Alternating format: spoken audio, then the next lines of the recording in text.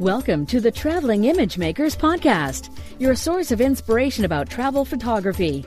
Now sit back, relax, and enjoy the ride as we bring you on a tour around the world with our guests.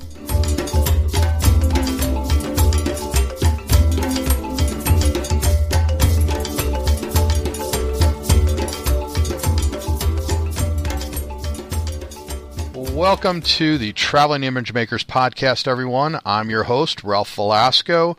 Unfortunately, Ugo won't be able to join us for today's episode, so it's just going to be me and my good friend, Tom Curley. Tom has become a good friend ever since he joined me on my Vietnam North to South trip this last year, and he's just a wonderful guy to travel with and a very good photographer. Welcome to the show, Tom. Where are you calling us from? Hi, Ralph. Well, I'm actually calling right from my home here in Connecticut. It's been a busy summer, but I happen to be home today and catching up on things, and it's great to get with you. Yeah, it sounds like you had some great travel, and you've got some more coming up. So while we're at it, why don't you just tell us about yourself and a little bit about what you have coming up that we were talking about before, what you're doing now, and the steps that have led you to working in the photography industry. Sure thing. Yeah, I'm a lucky guy because I get to work in a great business, the world of photography, and pretty much been at it my whole life. I developed an interest in photography at a young age, junior high. I grabbed a camera, dug into it in high school, and decided I wanted to make a career out of it, and pursued that for college. I ended up getting a degree in a particular field of photography that's not really even much around anymore. My background coming out of college was in photo finishing and processing management. So I worked for many years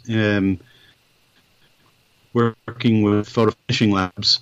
And now that the whole world has gone digital, we don't have so much of that anymore, except in the professional labs, doing work for professional photographers, weddings, and school photography. But for most point and shoot amateurs, it's all about digital these days, right? For sure. So, out of college, I actually worked for a couple companies along the way. Most significantly, I was fortunate enough to be on the Fujifilm team. For over 25 years, I worked at Fujifilm, and a lot of good years across the board. Got involved with the professional products, both the film and the cameras.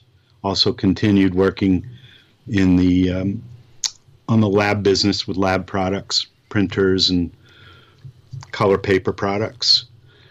More recently, though, I've been with Panasonic Corporation, 5 years now, working with the camera products. We're all about the Lumix cameras, and needless to say, things are going very well. We've got great products, and it keeps me very busy, and I love what I'm doing. Well, you know that I'm a Panasonic Lumix GX8 shooter and have been for coming up on about 2 years now.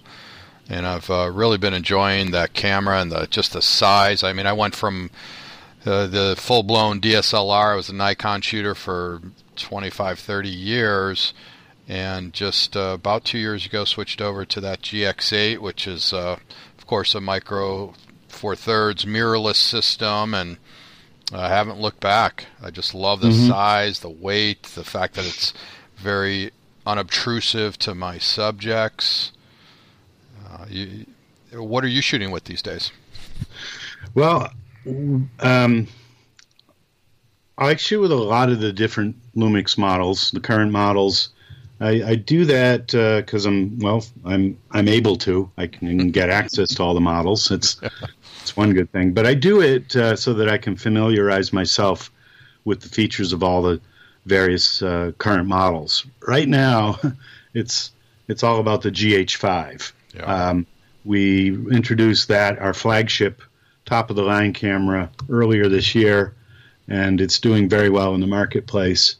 But I also shoot with the G85 model, the GX85 model, as well as the GX8. In fact, the GX8 is what's in my bag right now when I'm just going out, leaving the house, and always bring a camera, and that's the one I have with me. The GH5 is what I brought with me on a couple trips over the past couple of weeks this summer. It's a wonderful camera. You know, you mentioned you've converted over from a DSLR to a mirrorless camera. I think we're at a point in the industry right now where the usage of camera choice it's roughly even now. You still have a lot of people who are comfortable with their DSLR style cameras. They of course take great pictures. There's some great companies that make those cameras and lenses. So your advantage is top quality images, but your disadvantage is the weight and the size. That's where the mirrorless comes into play. And our system is Micro Four Thirds. So you get a camera that is smaller, lighter, and more compact, which is a huge benefit for those of us who travel and do photography remotely and have to get on airplanes and things like that. So I think I don't have statistics or facts to share. That's not why we're here today. But I do know that mirrorless cameras, in terms of volume of camera shipments across all the manufacturers, is about on par now with DSLR. So, and I expect it will soon take over as a majority share of camera shipments by model type. So. Yeah, I've got to think that that's going to be the case. And I know that, I don't know, maybe 3-4 years ago, and I started to see all these real top-end professional photographers moving over to the mirrorless system. And once those guys started doing it, it was kind of inevitable that things were going to go that way. And, they were happy enough with the image quality, and I'm sure with the size and weight and price. And so that's eventually why I moved over. And I can't imagine going back to a DSLR. I mean, I still travel with my old D300S Nikon just as a backup. Just in case I drop my camera or get stolen or something. I've got something beyond the iPhone, but I can't see ever going back to it. Mm-hmm. But so what do you think are some of the best qualities of a good photographer, especially travel photographer?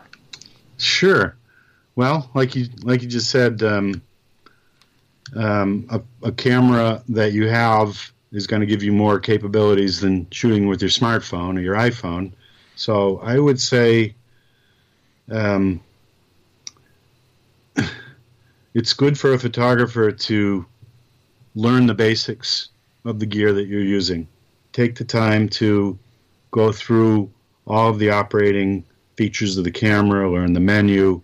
That way you have the capability to get the best out of the gear and concentrate on your own unique style, your own creative capabilities.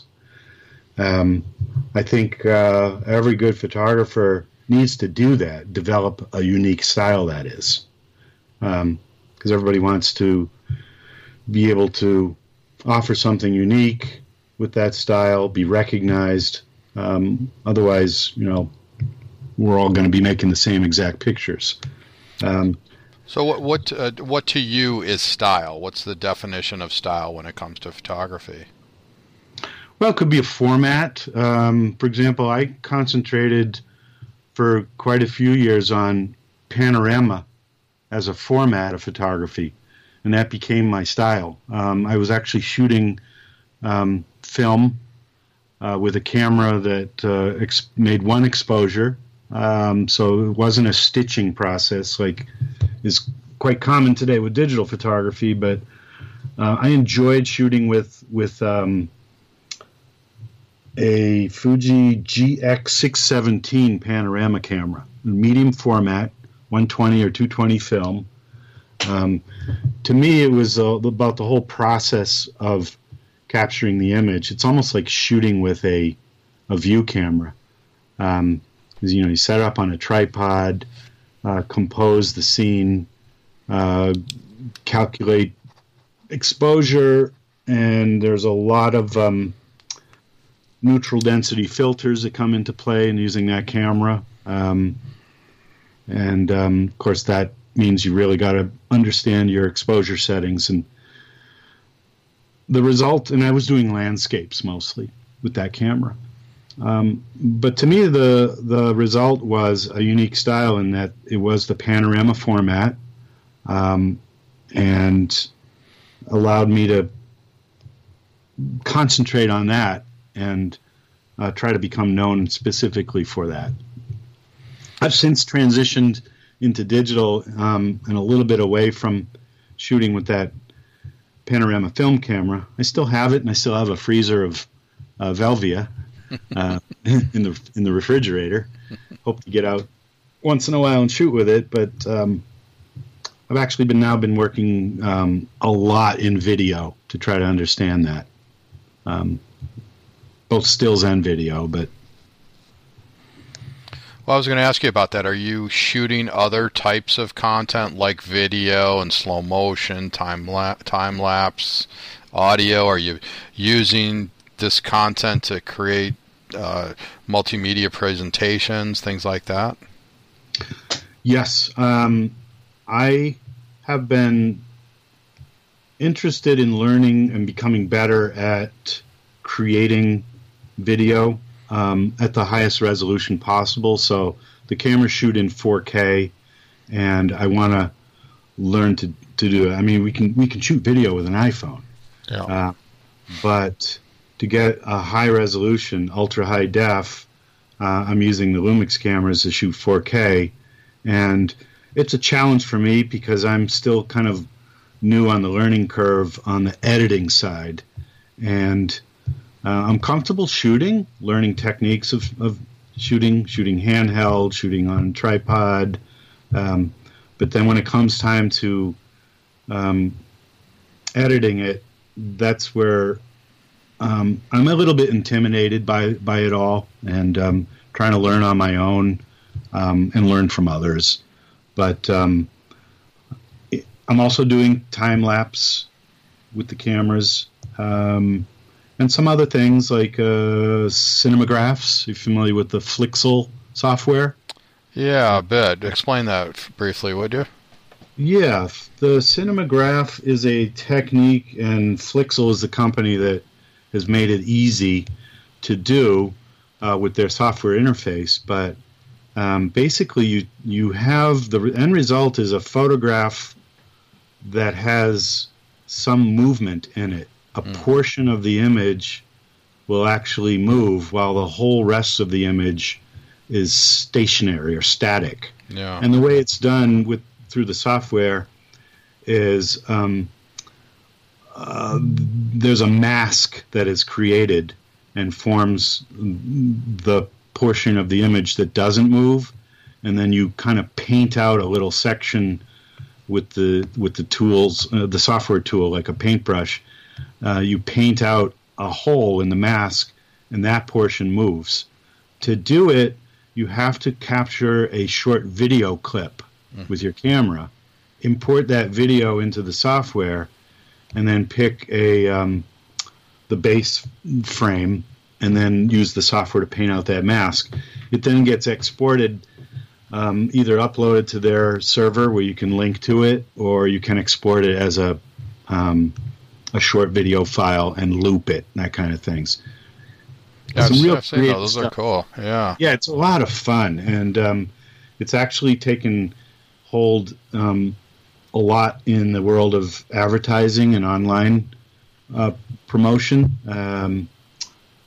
One example is there was a email campaign for Netflix's popular series House of Cards, and the photographer did a bunch of images of the actors in the movie. There was one of, I think, Kevin Spacey sitting in the back of a limousine, and you could see him sitting there, and he wasn't moving. He was just a still, but then there were portions of it painted out, like out the back of the car window. You could see lights or other cars moving, and it's eye-catching is what it is. So that's really neat. I have seen that. It's very unique. It looks like some fun. I have not delved into that at all. You know, someone who travels quite a bit, you were telling me about some of the travel you have coming up, some of the travel you've done recently. We were in Vietnam about 9-10 months ago. You got any funny or interesting or scary stories from the road that you'd like to share? Well, let's see. I've had some nice trips this year. Actually, a portion of both personal trips with my family and some interesting location trips with my work. One trip we took this spring was with my family.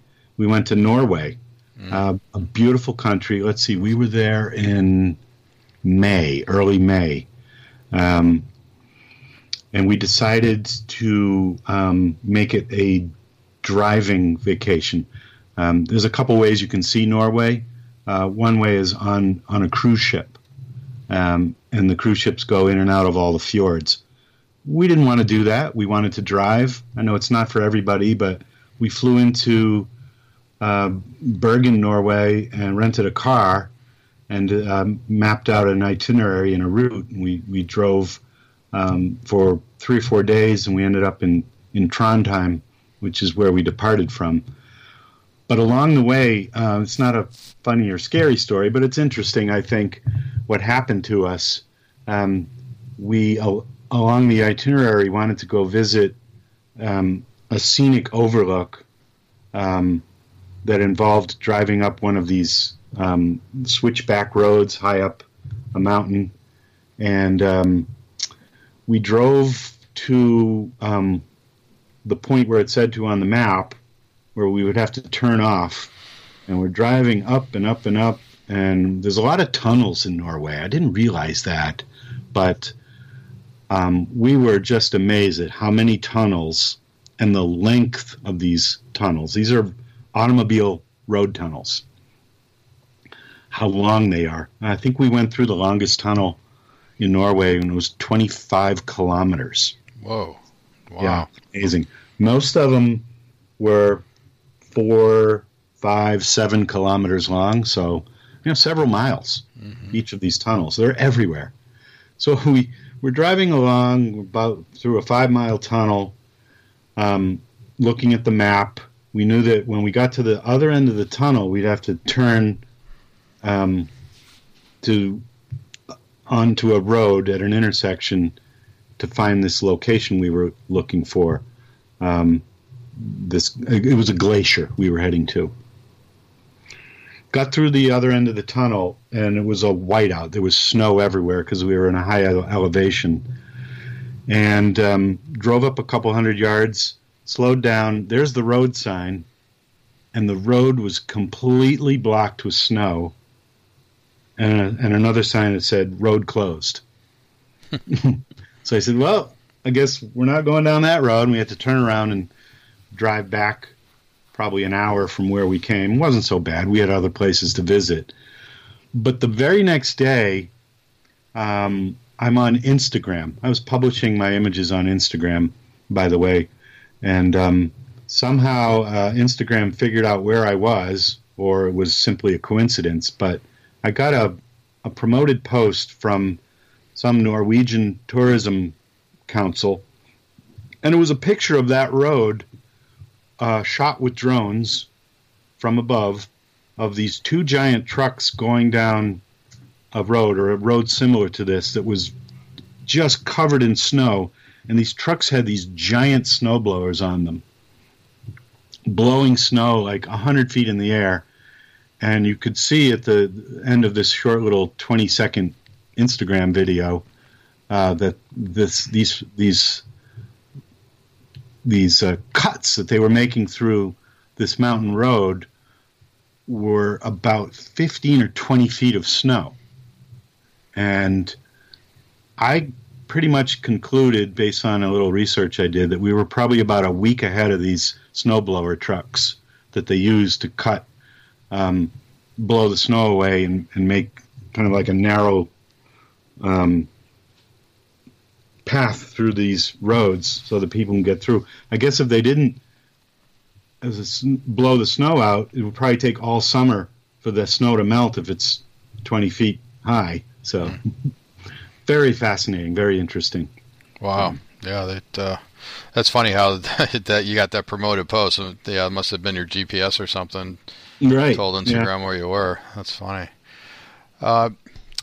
Let's talk about Vietnam a little bit. I don't think we've had anyone on the show in a while. We like to have guests talk about specific destinations, and this is one that you and I were in together. What were some of the highlights for you in that country? What really stuck out in your mind? Well, there was so much, and I thoroughly enjoyed the entire trip. For me, that was a real a highlight of my travels. 14 days is longer than I would typically take, but I enjoyed every minute of it, and I think I could have stayed for another week. I was having so much fun. And we had a great group, too. We had a nice group of people. Everyone really gelled. It was fun. We sure did. I think I really was fascinated with Hanoi. Just the whole vibe of it. You know, it's kind of like the old world becoming the new world. Just the crowded streets and all the food vendors and the hustle and the bustle of it. Crossing those streets with all the scooters, and it was just everywhere you looked, everywhere you turned, it was just beautiful and fascinating. I really liked Hanoi. And that was a city that was a city that we flew into, so that would have been your first impression of Vietnam, and so that, talk about culture shock, huh? Yeah. But in a good way. Our first experience upon arrival. But then we went to Ha Long Bay, and Ha Long Bay by bus, it was about a couple hours outside of Hanoi. About 3-4 hours, yeah. Yeah.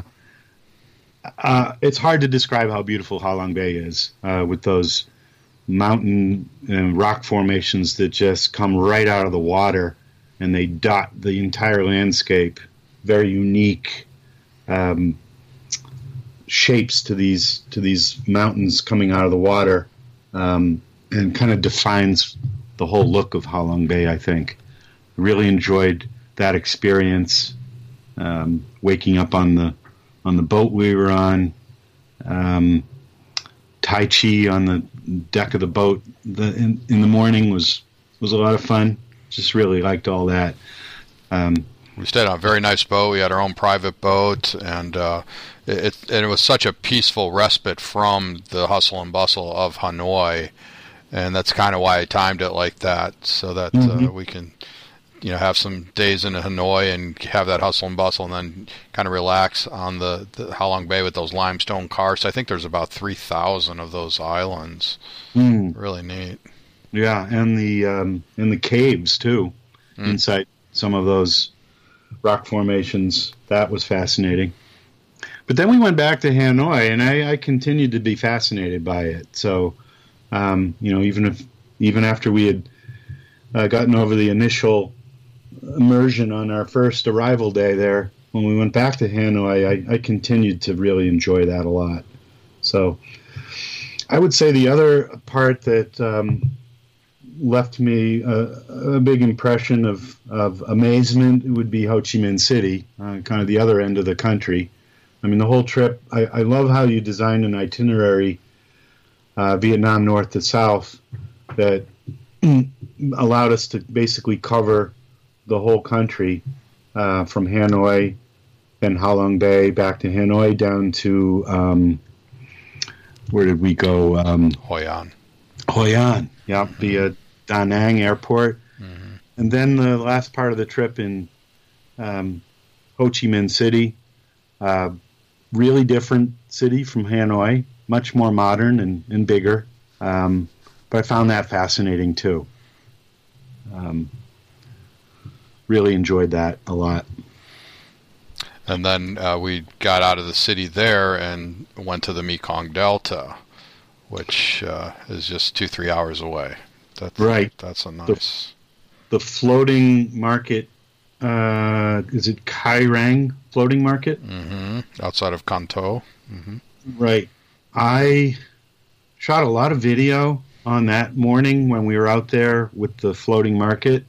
And that's the part that I've got the footage on my hard drives and I've got it somewhat storyboarded, but that's the first video I want to get out. And here we are several months later and I haven't done it yet. So maybe speaking to you about it here today will motivate me to finish up that project and share it. But, you asked earlier what the best qualities of a good photographer are. I was going to mention something I believe in, and it's that you should share. If you're taking pictures as a hobby for fun, that's great. But don't take pictures, bring them back home, edit them, file them away on your hard drives, and fail to share them. Your friends, your followers, they all want to see what you're shooting. Be sure to share your stuff. Put it out there. It's so easy. You can put stuff on your social media outlets. It's so easy to set up a website and share your images. That's the best part of photography, I think, is to share them, and I highly encourage it. And I got to follow my own advice, too, with that floating market video that I've got in the works. Yeah, well, just like you say, putting it out there that sort of committing to doing that and letting other people know that you're gonna do it will force you to do that. But yeah, I agree with sharing. Don't keep your light under a basket. Get it out there. It's meant to be shown to other people. I am always big on just limiting the amount of images that people put out, because sometimes you'll see someone's Facebook feed and it's like 50 images from blah blah blah, and it's kind of tough to go through those. I'd rather put out 5-10 image posts than 150 image post. That's just my feeling. What were some of the image categories or genres that you saw a lot of in Vietnam that you found yourself photographing again and again? I always try to pick something to concentrate on when I'm going on a trip or a project. And for the Vietnam trip, I wanted to try my hand at photographing people. I figured there'd be a lot of that, a lot of unique aspects of that. So I did. I was photographing people as much as I could there, and I believe that the Vietnam people they're beautiful people. I mean, they seem to be very fit. I guess their diet and everything, there's not a lot of overweight people there like other places you see. And I also found this is kind of the modern traditional women's dress. It's kind of like a long dress that goes down to the knees, and it's split on the sides, and they wear pants underneath it. Mm-hmm. It's a very unique and I think a very flattering and beautiful style of the women's dress, and I was kind of following that and taking pictures of that to try to develop almost like a little theme. I also tried something specific when we got down to Ho Chi Minh City, and after we visited the War Relics Museum for what they call the American War, right, the Vietnam War, it occurred to me that, because back in the 70s, all the photographers, the war photographers, were shooting black and white film, and it's easy for me to do that with my digital camera. So I shoot JPEG, by the way. I switched my camera to black and white mode, and I spent a couple days shooting just in black and white. to almost as an homage to the photographers back in that era. And I had fun doing that. And so you weren't shooting in color and then just seeing it in black and white. You were actually only shooting in black and white? That's right. Yeah, I like to shoot right in camera. Sometimes we see the term on social media, SOOC, straight out of camera. And there's a kind of a new trend, and I'm actually a big fan of it, to shoot using the tools in the camera, whether it's converting to black and white mode or using any of the built-in filters that the digital cameras have, and even cropping the aspect ratio. For Instagram, which I like publishing to, I'm still in the mode of the traditional Instagrammer. Remember when it was only square? They've since changed that, and you can put a rectangular image up now. But I still love that square format, and I'll actually crop right in camera and capture the image in a 1-to-1 aspect ratio. That way I can move that image right to my smartphone using the Wi-Fi app and publish right on location. If I'm sitting in a restaurant or the hotel lobby or the airport, I don't have to wait till I get home or upload it to my computer or my MacBook or whatever and then edit it. I can do it right from the camera with the way I shoot. I realize that there are advantages to shooting in RAW, and I understand why people do that. Gives you a lot more leeway to adjust the image in post. But I also see the value in shooting JPEG straight out of camera images with the photo styles and the aspect ratio cropping and everything. To me, it's a lot more fun. That's great. It requires a lot of discipline to do that.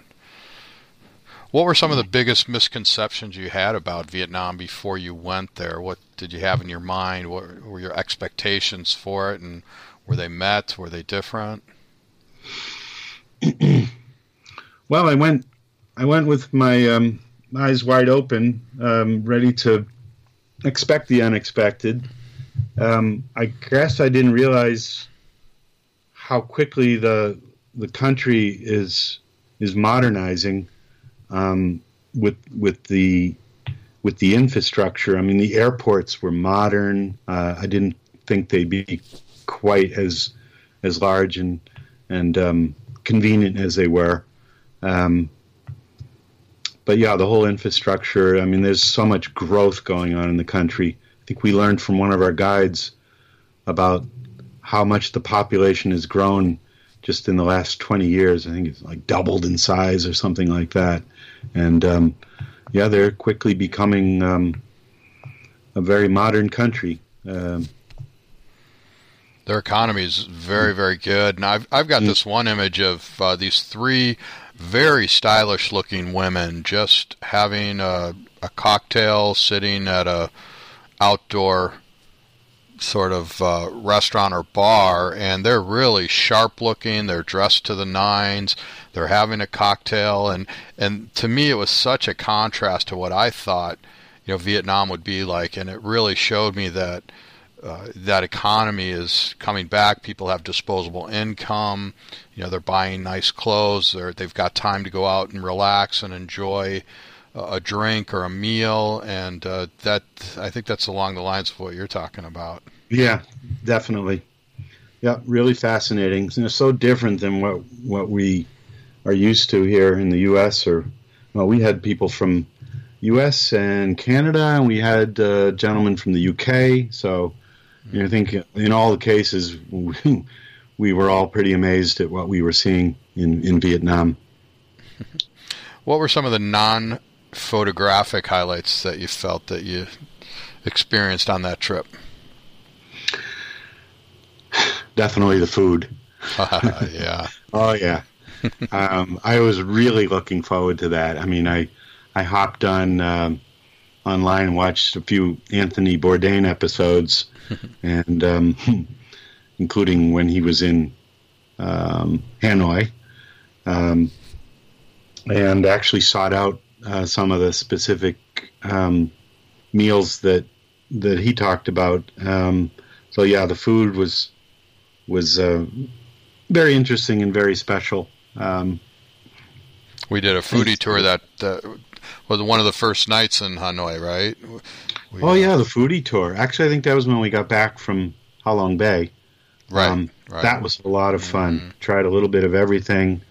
Some different tastings of different styles of food and some desserts. And yeah, that guide was great. She was great. I hope you use her again. Yeah, we always do. What was her name? Cherry, I think it was. Yeah, Cherry. Right. She went by Cherry. Yeah. She was a really sweet little girl, and she was very knowledgeable, very enthusiastic. And I had used her on my scouting trip and requested her for this one. But I try to incorporate the food into all my trips. It's such a culturally specific thing, and especially in a country like Vietnam or India or Morocco, where they've really got this food culture. And so to go and learn from a local, how to order the food, how to eat the food, how to prepare it sometimes, how to shop for it when we do a market walk or something like that. I think it's really important. Also, I'm not big on souvenirs and trinkets and things. I've as I get older, I guess I need less of that stuff that I'm dragging home with me. And I had no intention of buying a suit, but when you introduced us to the opportunity to check out the custom tailor shop there in Hoi An. Hoi An, that's right. I went along with Jeff, actually, and said, yeah, I'll go along and just check it out. I ended up buying a suit.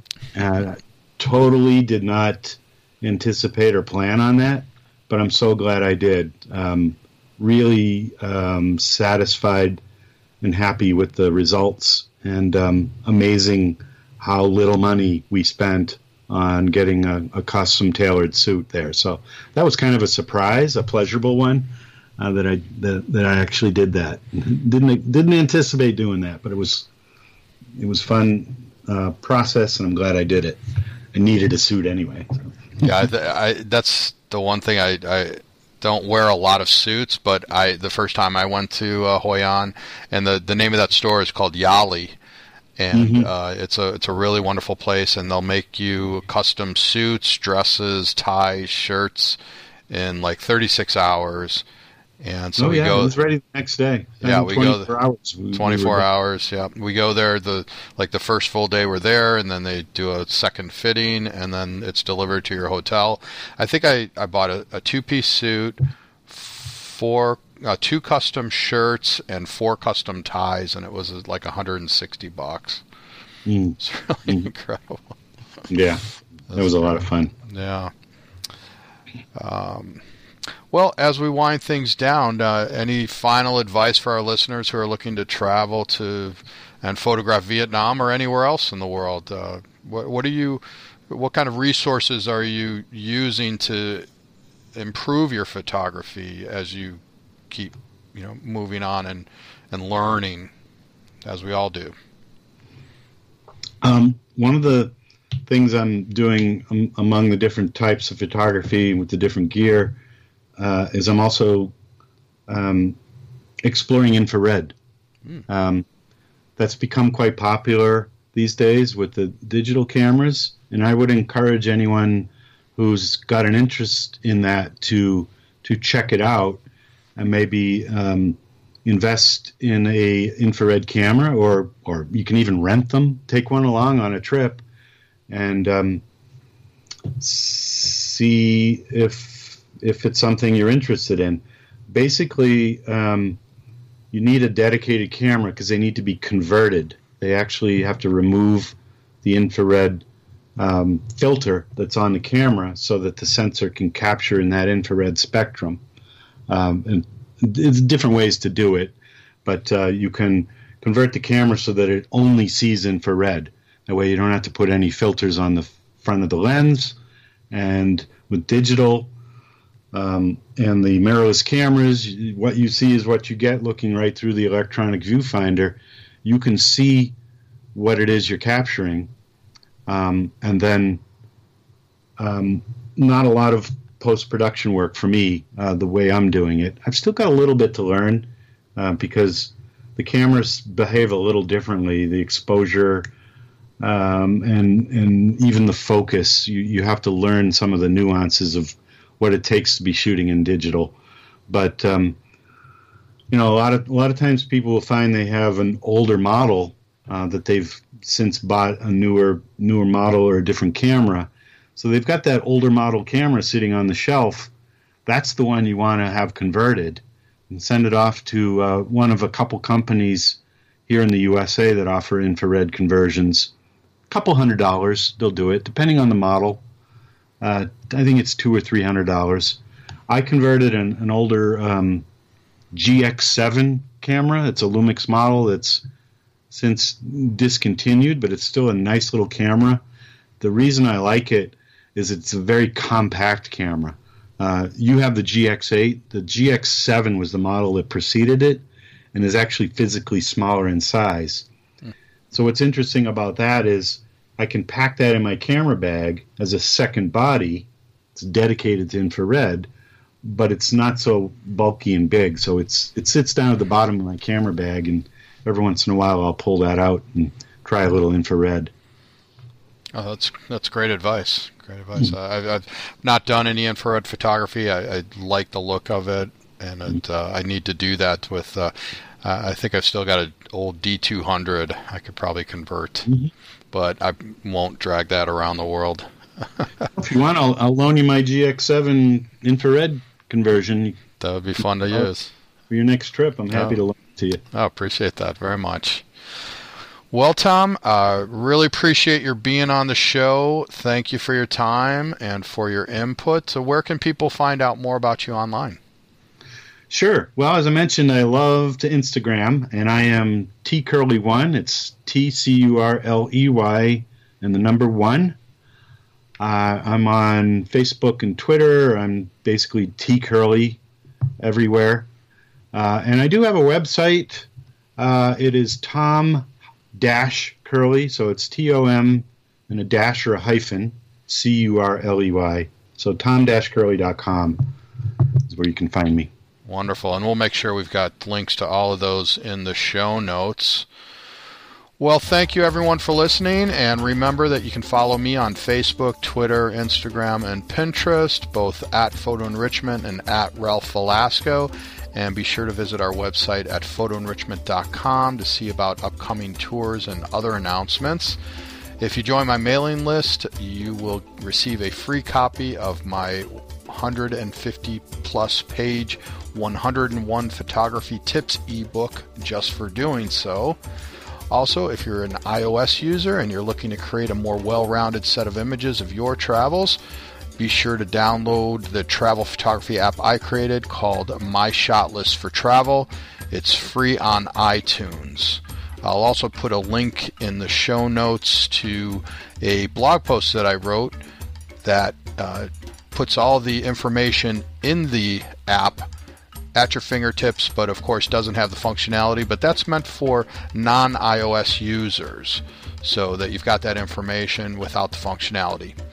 Finally, if you're interested in organizing and leading your own tours, please visit tourorganizertraining.com, and you can register there for our upcoming free webinar. We've just launched that program, and it's really going gangbusters. Very happy about that. To find out about Ugo and follow him on the social media networks, simply Google him or go to ucphoto.me. Finally, please be sure to put in a review of the show and the app on iTunes. This, of course, helps us to be found by others. The show's really growing. We're very happy about that. Don't forget to join the the photography contest, the monthly contest we have on Facebook at the Traveling Image Makers Corner. We've gotten some great submissions and have really enjoyed seeing people's photography, but this is a way for you to come on the show. The winner, we're going to select 2 winners that are going to come on the show, and we're going to have them interviewed, talk about their image on one episode. So this would be a great way to get your name out there. And remember, if you keep at it, you can't get worse at photography. Now, let's get out and shoot.